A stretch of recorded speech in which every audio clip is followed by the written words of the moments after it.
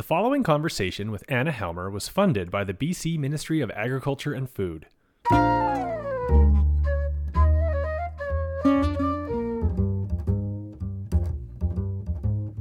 Hello, this is the Organic BC podcast, and I'm Jordan Marr. In our last episode, we heard part one of my conversation with Anna Helmer of Helmer's Organic Farm. This episode features part two of that conversation. In this one, we go into more detail about the 5-year rotation that the Helmers use to produce their potatoes, and how this rotation allows them to farm more or less without any off-farm soil inputs. We'll also spend some time talking about Anna's resistance to conducting soil tests, the no-till equipment they use for aspects of their planting, how the farm survived the heat dome, why biodynamic principles are important to the Helmers, and a couple of other things. That's about all I have to say for now. Here's part two of my conversation with Anna Helmer, and I will talk to you at the end. Let's move on then to this very interesting rotation on your farm. It seems to me kind of unique. If I'm doing my calculations right, these are all mostly 7-acre fields. Yeah. So you've got roughly 35 acres in this rotation. Mm-hmm. Okay. So 5 fields at 7 acres apiece approximately. And you're only doing a cash crop, mostly potatoes, 1 in every 5 years. Correct? So we've already, I'll summarize, you've got essentially following a potato year, you've got 3 years of this very special, refined, mixed cover crop, which we can get into in a sec, although people can reference the field day video to learn about it. And then a year where you're trying to work in something to scare off or deal with wireworms, buckwheat or mustard, and then your potato crop again. And I guess maybe we'll just start with you. Is there any way you want to elaborate on that particularly? Do you think you've heard me summarize that a couple times now? Am I kind of glazing over some important nuance? Well, no, I think you've summarized it really well. And I wish I'm hesitating because when Dad and I sit and talk about it, and when Dad, as I say, is always thinking about it, we're always talking about doing different things, and we've tried tons of different, we've put mustard in at every year of the rotation, at every stage over the years. And so I feel like it can be contradictory because also I like to summarize it the way that you've summarized it. Like, it's just very straightforward. We do potatoes. Maybe we put fall rye in right after the potatoes. Mm-hmm. Maybe we go straight to the cover crop right after potatoes. If we've harvested early enough, we can get that cover crop set. And then it's, 3 years in the cover crop. And then we start fiddling for a year with the whatever we're going to do. And then the potatoes go in again. That's just great. That would be great if that's just how it went. But we're always fiddling, through the whole time. It seems like we fiddle. I'm sure there's been a year of rotation where it has gone just like that. There must be by now. But it often seems like I get to the farm in the morning and there's Dad off on field 2, which is not next year's potato field, not last year's potato field. Field 2, what's he doing on field 2? God, he's just got a bee in his bonnet. He wants to try, whatever this radish thing is he's on now. What's it called? Tillage radish? Yes, yeah. Tillage radish. Tillage radish? We have never done tillage radish till now, and now it's the latest. It's the greatest thing ever. We're always going to do tillage radish every field. Tillage radish. I have no what the heck? Where did tillage radish come from? And I mean, it's as advertised, these enormous radishes in the ground. But what's going to happen next? They're freezing right now, aren't they? Just turning into a smear of radish in the soil, in the spring. I don't know. Anyway, so if people are confused about our rotation, I don't blame you one bit. It's confusing, but in simple, straightforward way, you've summarized it perfectly, and that's what we're trying to do. So you finish a year of potatoes, and whether you get that rye crop in or not, I'm just wondering if you have any tips when you want to establish that mixed forage cover crop the next season, right? Mm-hmm. Any tips for getting just getting it jumping out of the soil and like really establishing and not having too much weeds coming up with it? Like any thoughts about that? Insights, tips, whatever? I think it's a little inevitable that the weeds are going to come up. I think it's part of the plan that the weeds will come up, and then we're going to mow them, so they're not going to be able to set seed. And that's a big reason why we mow it so many times. It is a little, you have to have nerves of steel in that first year, because that field just looks atrocious, really. Like the last year's potato field, I don't know what all was coming up there. It was a garden of weed and potatoes, and the potatoes dropped in the ground, and you don't really want to go barreling over it with the mower when the clover is just setting up, like just getting going, and those tender little grass things are just going to collapse if you drive over it. So you kind of have to let it go, just get that cover crop going. And you can see which is the cover crop and which is the weeds, usually, although that can also be a thing. And then you start mowing it. So you try to mow it before whatever it is going to seed.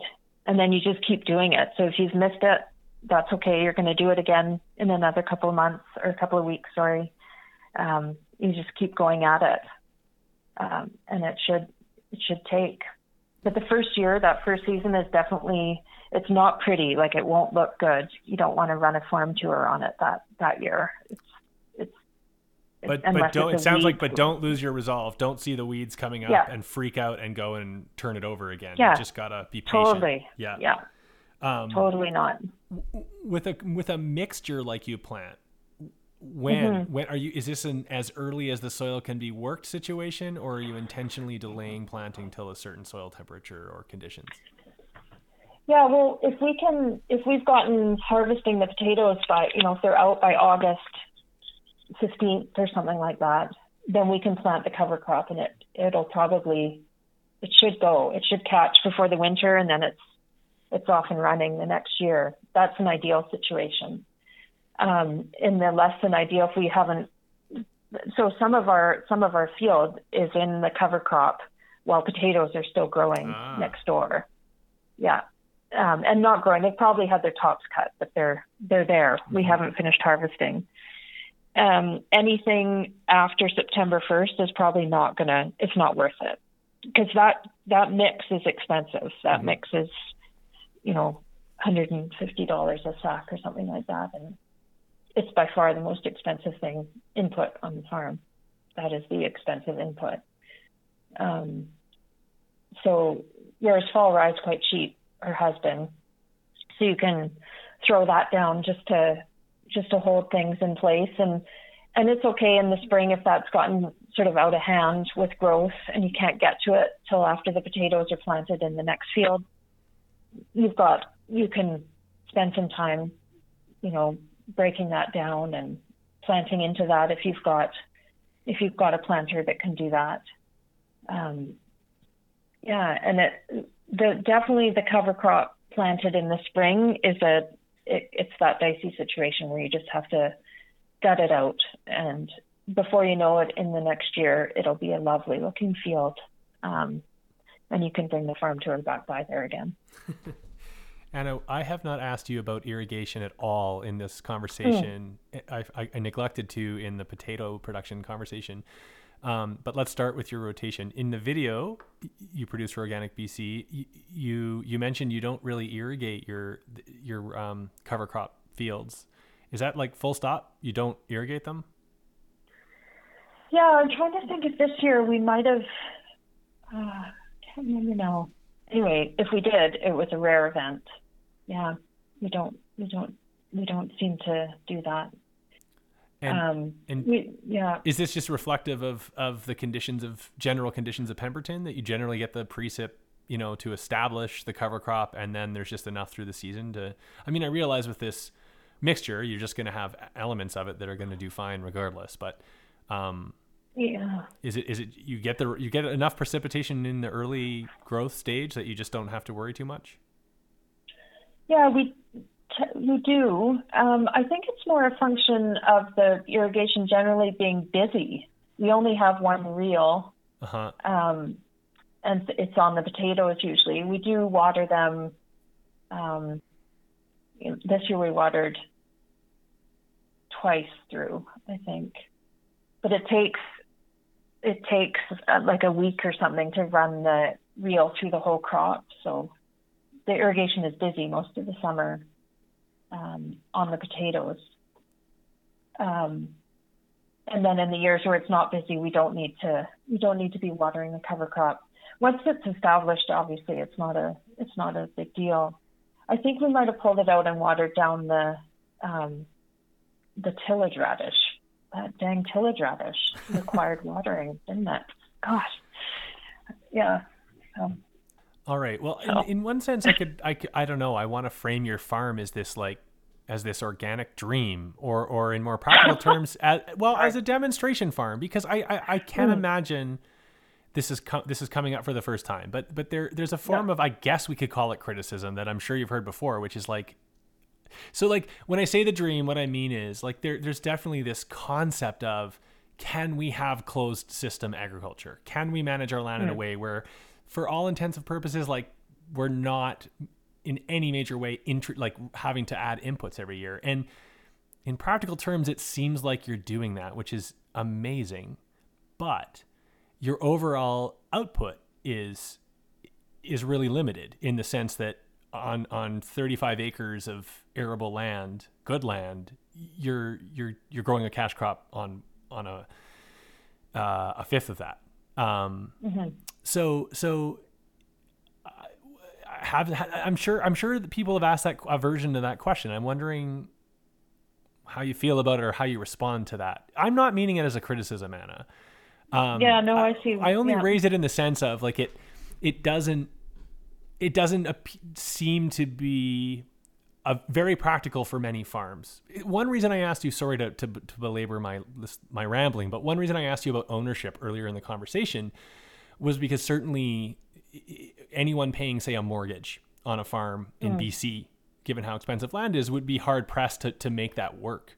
So that doesn't mean your model doesn't have tremendous value, and it also doesn't mean you need to apologize for having the luxury to be able to do it.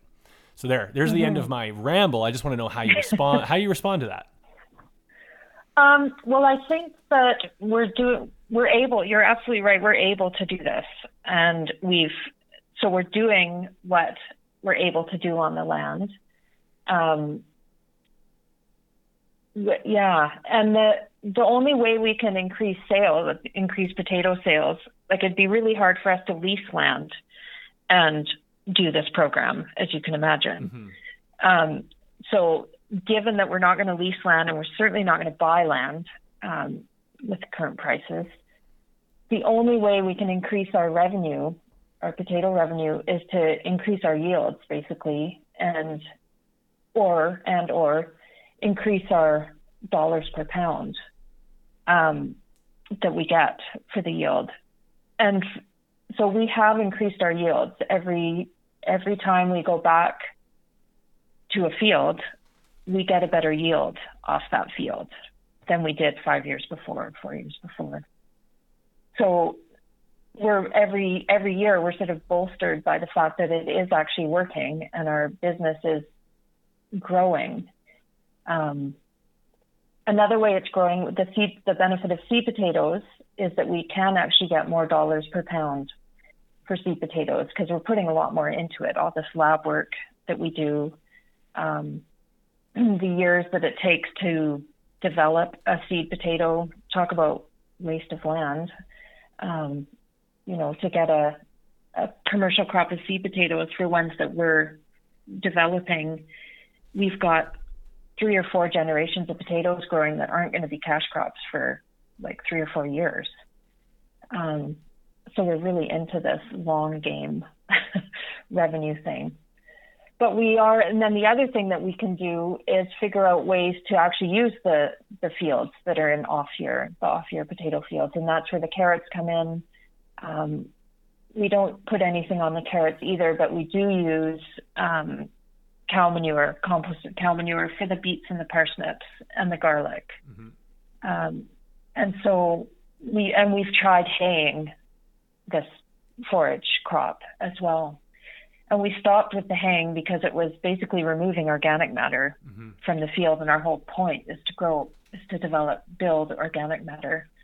So the hay thing didn't work, even though I think there'd be a massive market for organic hay.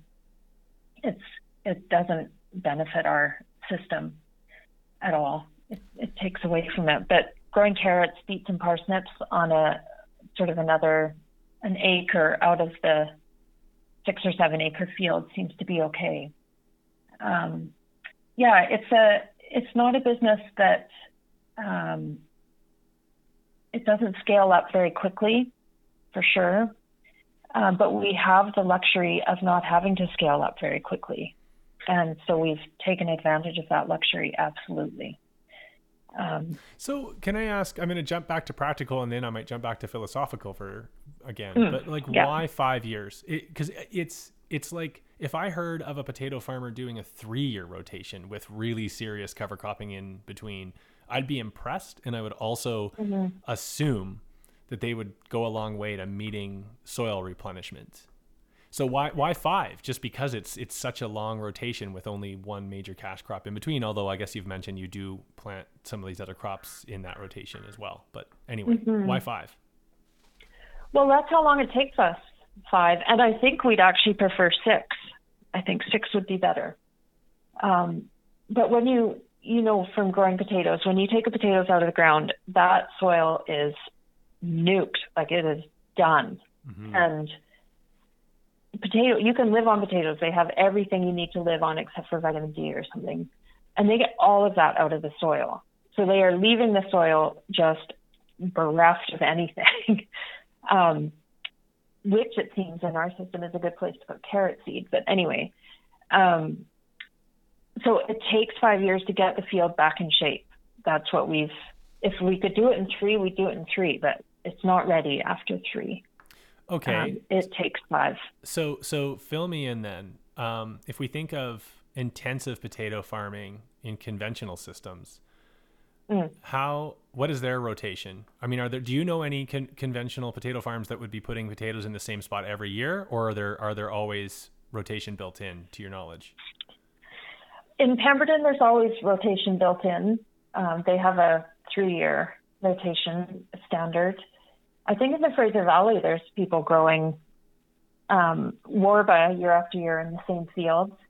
I mean, you can do it. You just need to put in all those nutrients. You can do it with a 5-year cover crop rotation program, or you can do it with what you just buy it and put it in. But I doubt your yields are increasing if that's what you're doing. Right. So when you think about a 2 or 3 year rotation farm that's reliant heavily on inputs, and this question is just to get more at the heart of your own farming philosophy. What are the thoughts that go through your head, or how do you react to that? This like a system that is like every 2 years, or even in some cases every year, and relying on heavy use of compost, heavy use of fertilizers, et cetera, et cetera. Yeah, well, all the mixed veg growers in Pemberton are doing that, and they're using lots of compost, lots of all the inputs that are on the list, like whatever they can get. And I think quite a few of them are sort of starting to realize that they're having trouble, like their organic matter isn't necessarily increasing, and I think they're trying to make more of a rotation and trying to work more with cover crops and that sort of thing. And of course, working with cover crops, it's a job. It's a big job. You have to manage. You have to add it to your workday, and it doesn't generate revenue right away. So it's not a very, when you're in the thick of it in the summer, going to mow the cover crop down is so low on the list. And you've got 80 different vegetables that need to be harvested and refrigerated and sent out in the CSA box tomorrow. You're not going to want to go and mow the cover crop. So I don't know what to say about that. I admire how hard they're working and how much food they're pumping out. It's really something. And I'm grateful that they've come and they're farming around us. They're inspiring. They're fun people.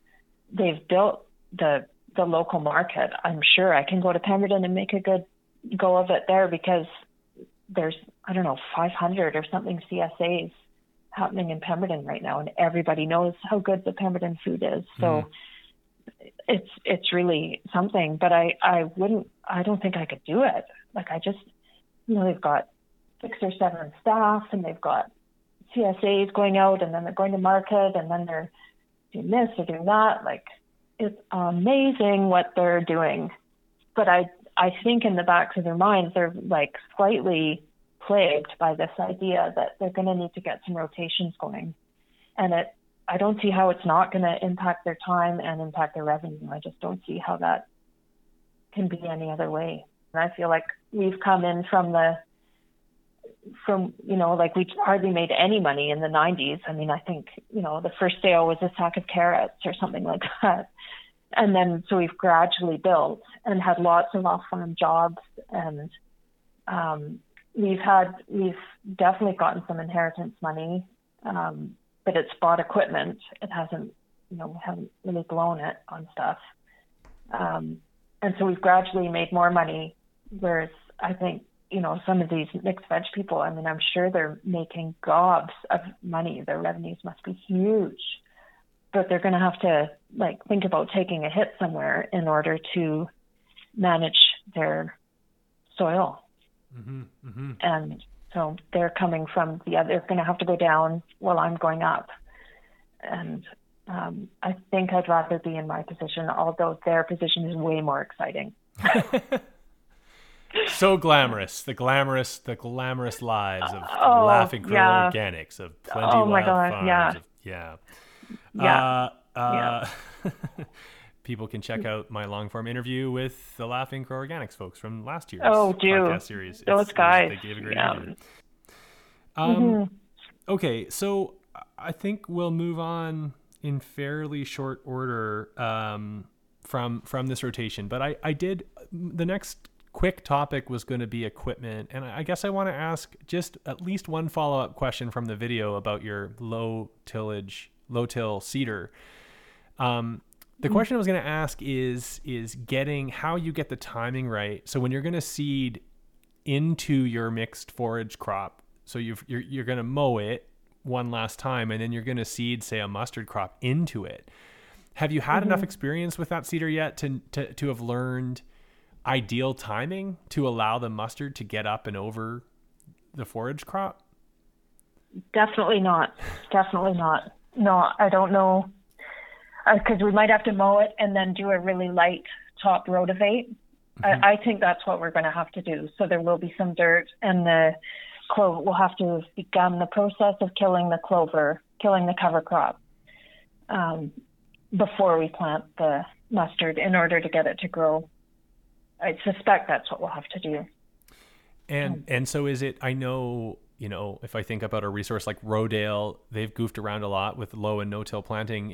Have you considered whether crimping might be a possibility, or do you really think based on your experience, it's got to be that light soil disturbance before you come through to put that mustard in? Yeah, I think the crimping would not leave. I doubt it would kill it enough. I just don't think it would break it, knock it back long enough to allow the mustard to germinate and come up. And just on a really close in look, if you think about crimped soil lying on the ground, and then you come through with the disc thing and plant your little furrow of mustard seeds, that crimped stuff is going to close back in again, I think, and sort of settle in over top of that row of seeds. And so I think it would struggle to get through that. I don't think it would be any different than our mowing. I think it'd be the same.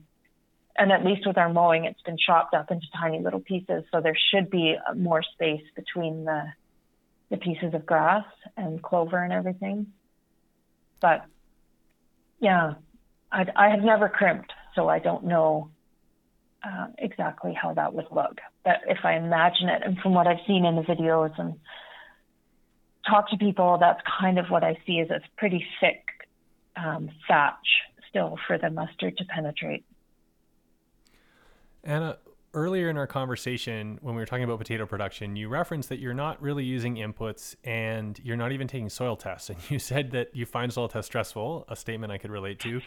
And you said, the phrase you use is, we know we're low. And you specified, you were talking about, like, say, micronutrients or whatever. And that just creates anxiety. But ultimately, how do you reconcile that fact or possibility? I just had a follow-up question there. I'm just wondering, like, you're low, and yet you choose just to not take those tests and not get overall too concerned about it. So why not? Well, I guess the big picture thing is that I think it affects the taste of the potatoes.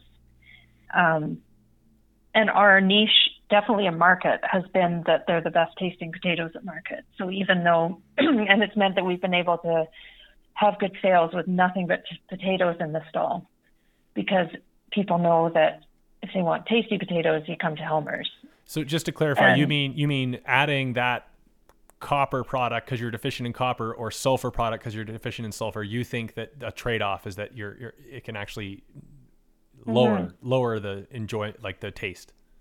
Yeah, I think that potatoes, when they have to work hard, when they have to, do a little bit, I think they taste better. Mm-hmm. And if it's too easy, if they've had too much water, if they've had all the nutrients just right there at their fingertips, if it's all there, it's just a little too easy. And they're just going to taste like everyone else's potatoes who also put in such and so. Like, this is sort of the concept of terroir. Like, I feel like I can pick out a Pemberton potato in a lineup. And we're taking advantage of the fact that our soil up there has most of what is required in potatoes. It doesn't have much phosphorus. But apart from that, it has just about what you need to grow good potatoes in micronutrients and probably things we don't even know about. Everything that makes good soil for potatoes has happened up there. The whole receding glaciers and exploding volcanoes and frequent flooding and everything that makes good soil has happened there. And right, so we're just... I guess the proof is in the potato pudding, right? Like you have been growing. It's not like you're 3 years into growing potatoes and boasting that your potatoes are still great. You've been doing it a long time, and your production.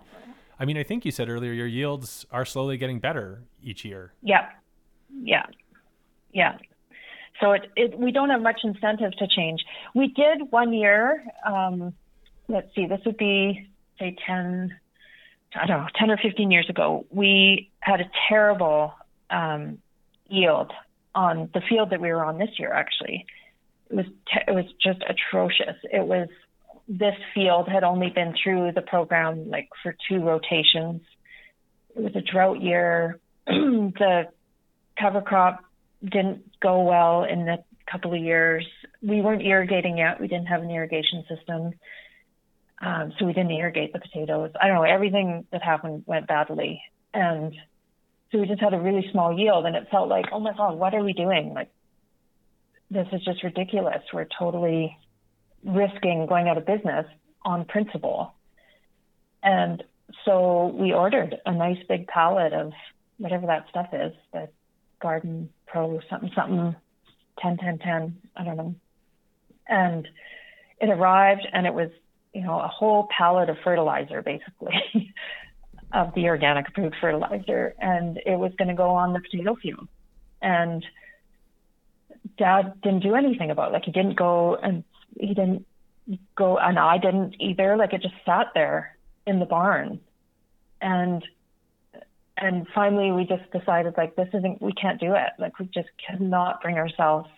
It was like charging $3.50 a pound. Like, I'm not going to do it. I'm not going to do it. I'm not putting this stuff on. And so we called the company, and they came and took it away, but not before one of the bags broke, because it was in these stupid plastic bags that like shattered almost on touch. It was really weird. And so sure enough, one of them did shatter, and a bunch of it fell out and happened to fall into a yogurt container that I was holding under it. And so I had this little yogurt container of fertilizer, and it was this really weird feeling. And so I sprinkled it around the tissue culture that I planted out. So this is a very early generation. It's 4 years away from being actual food potato. Anna, I feel like you are explaining the origin story for a potato-based superhero, but please continue. Well, I did. These tissue cultures that normally I get like a pound, out of 10 plants or something. It was like 100 pounds out of 10 plants. Like, it was just insane yield with these plants that I'd sprinkled. And I don't know how to apply it. I just sprinkled it around on this one. So it was just like mental yield.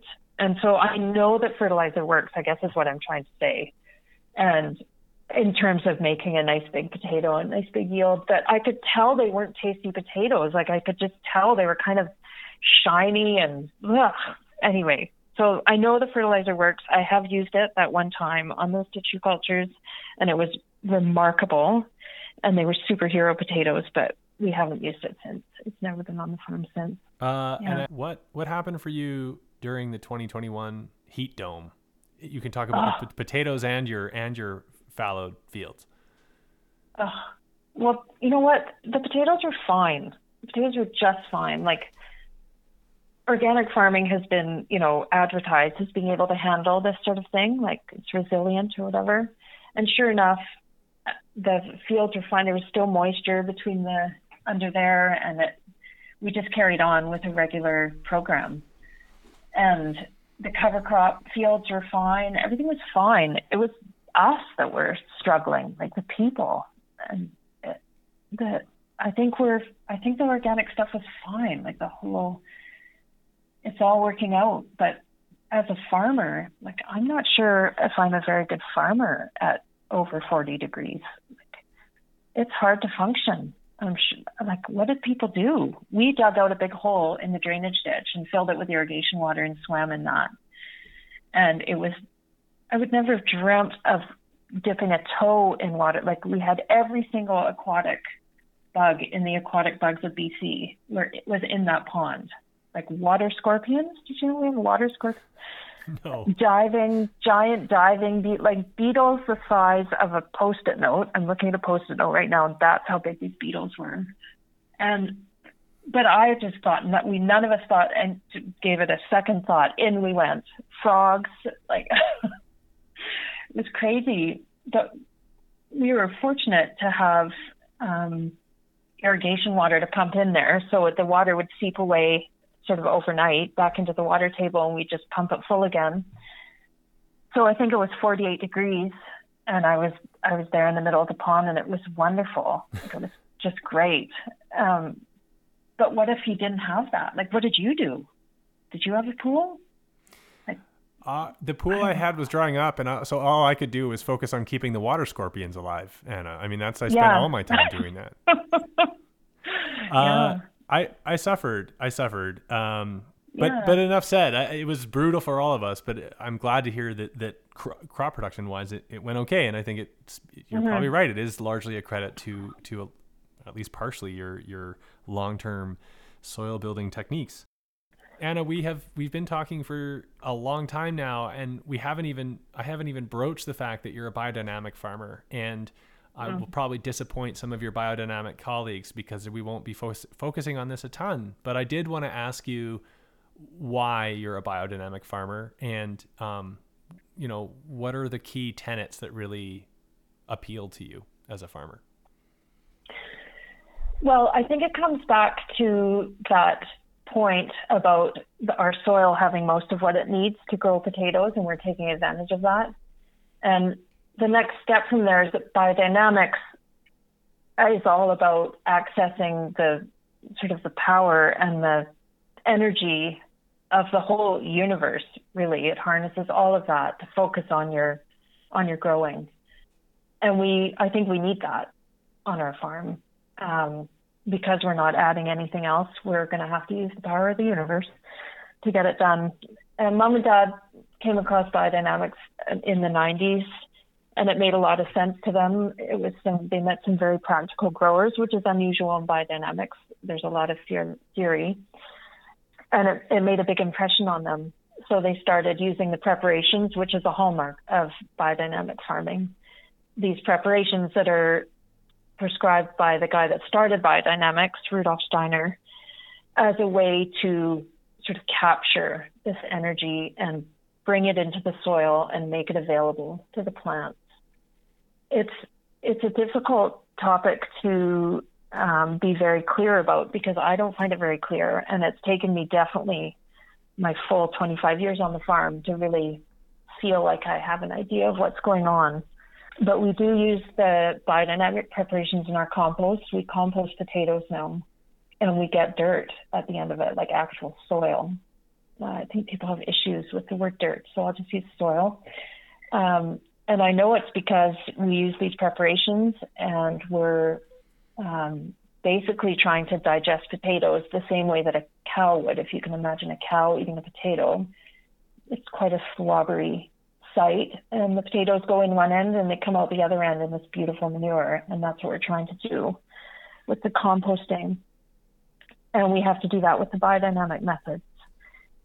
It gets pretty out there, and I can't pretend to be able to talk about it. Like there's a biodynamic calendar that tells you when to plant, when you should be planting, when you should be cultivating, when you should be using the preparations, and it's all to do with the position of the moon and the sun and the stars, and I do not understand it. I get it that it works for people, but I can't plant 7 acres of potatoes in the 2 days that it's appropriate to do that in May. It just doesn't work. And so I don't get it. There's certain things about biodynamics I get and I do it, and other things I don't get and I don't do it. Well, I'm glad to hear that you as a biodynamic farmer have found it hard, like kind of, I'll use the word esoteric, because I've glanced at it and found it esoteric. So it's kind of reassuring to hear that. But real quick, what's the best way in for people? Is it that calendar, or is there another text you would recommend? Because I would not recommend any of Steiner's like original texts, because I find them just like almost impenetrable. Dense. Yeah. Yeah, it's a dense thicket. I would start with the biodynamic preparation 500, and I think that was his gateway as well. He knew that there would have to be something that a skeptical farmer would have to see some results from. And I think this 500 is a good start, because it's pretty simple. It's made by just packing a cow horn with manure, fresh cow manure, and then burying it over the winter.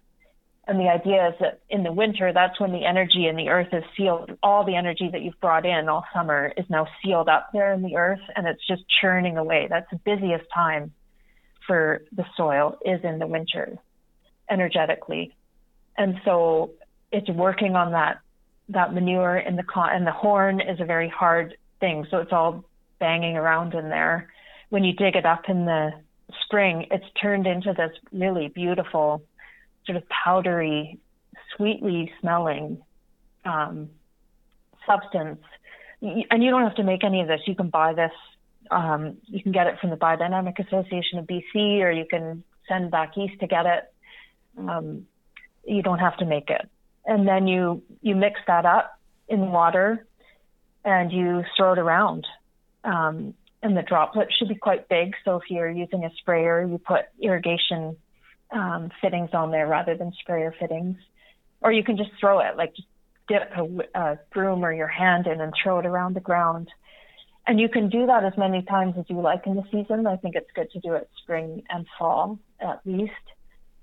And I'm pretty sure you're going to see a difference. When I do it on the carrot crop, on the field that's going to have carrots, I get carrots that they're never hairy. The taste is just next level. They store well. They grow well.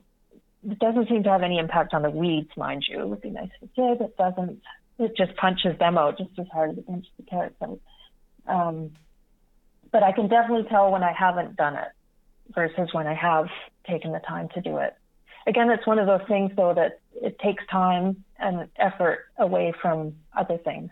So it's not expensive at all, but it does take time and effort.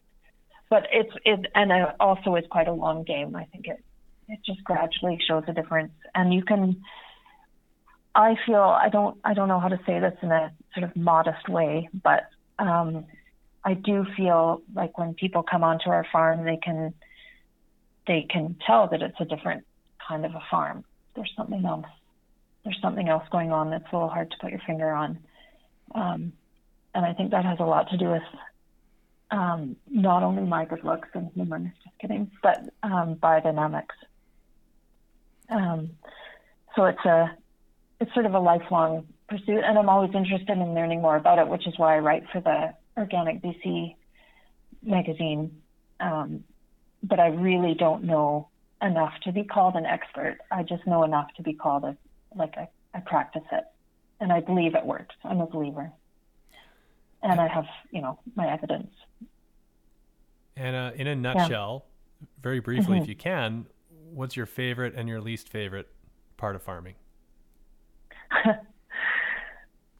Okay, well, favorite is growing something that looks good, tastes good, and I'm going to get good money for it. Love it. Least favorite is the heat dome thing, and also the plastic bag ban issue is my least favorite thing right now, because selling potatoes at markets in paper bags in the rain is just, it's not going to happen. You need plastic. So I just find it really irritatingly short-sighted and jerky. Anna, we're going to end on announcing to everyone something I'm pretty sure is true, which is that you are slated to be the Master of Ceremonies at the 2023 BC Organic Conference, which will be for the first time in November, not February of 2023. Can you confirm? I think I can confirm. I was slated to be for the spring one that got canceled. I'm pretty sure that's a go.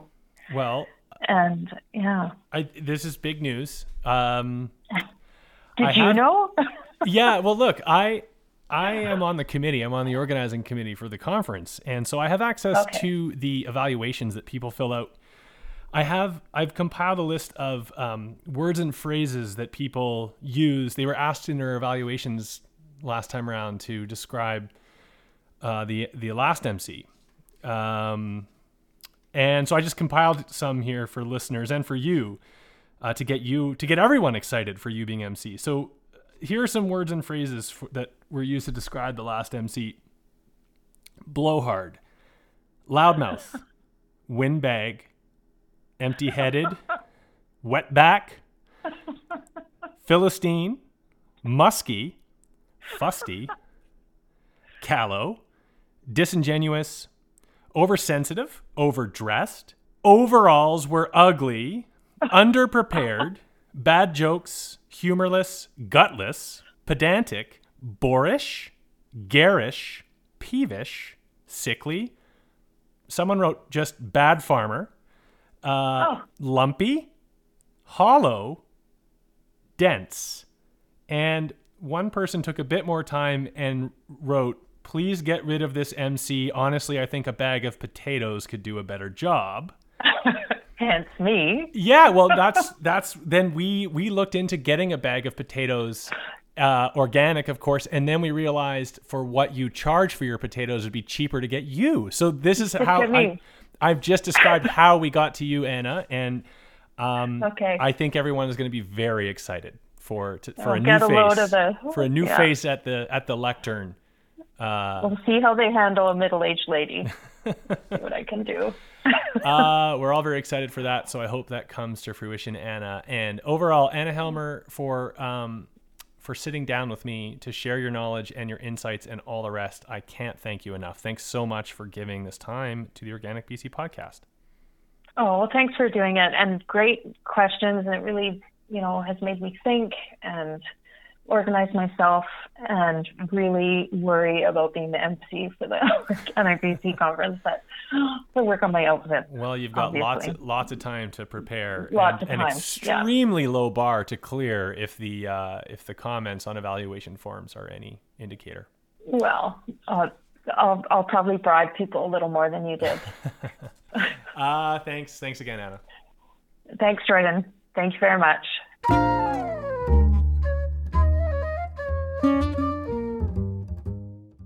All right, thus concludes part 2 of my conversation with Anna Helmer. Everything that preceded the words that I'm saying right now was funded by the BC Ministry of Agriculture and Food. Weird that I'm saying it that way, everything that preceded these words. Anyway, thanks to Matt Eckel for providing the theme music you're hearing right now, as well as the segment transitions. Theoretically, this episode is over now. Whoa, those words were ambiguous too. Weird.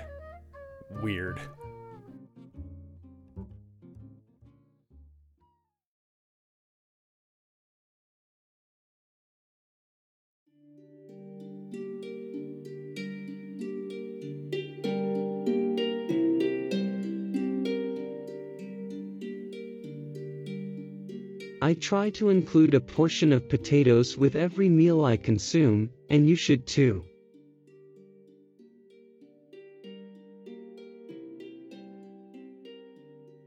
Potatoes make excellent presents for all special occasions.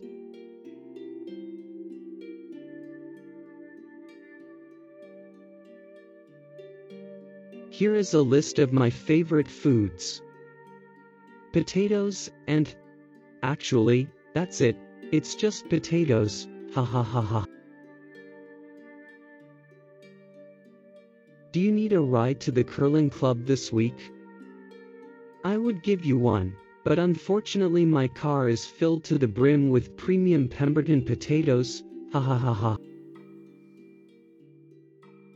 Last month my mother suggested there might be such a thing as too many potatoes. We have not spoken since then. I have moved to Pemberton to be closer to the potatoes. I've been sleeping in an irrigation ditch because my car is filled with potatoes. There are many water scorpions in the ditch, but I consider it a price worth paying to be closer to Pemberton potatoes.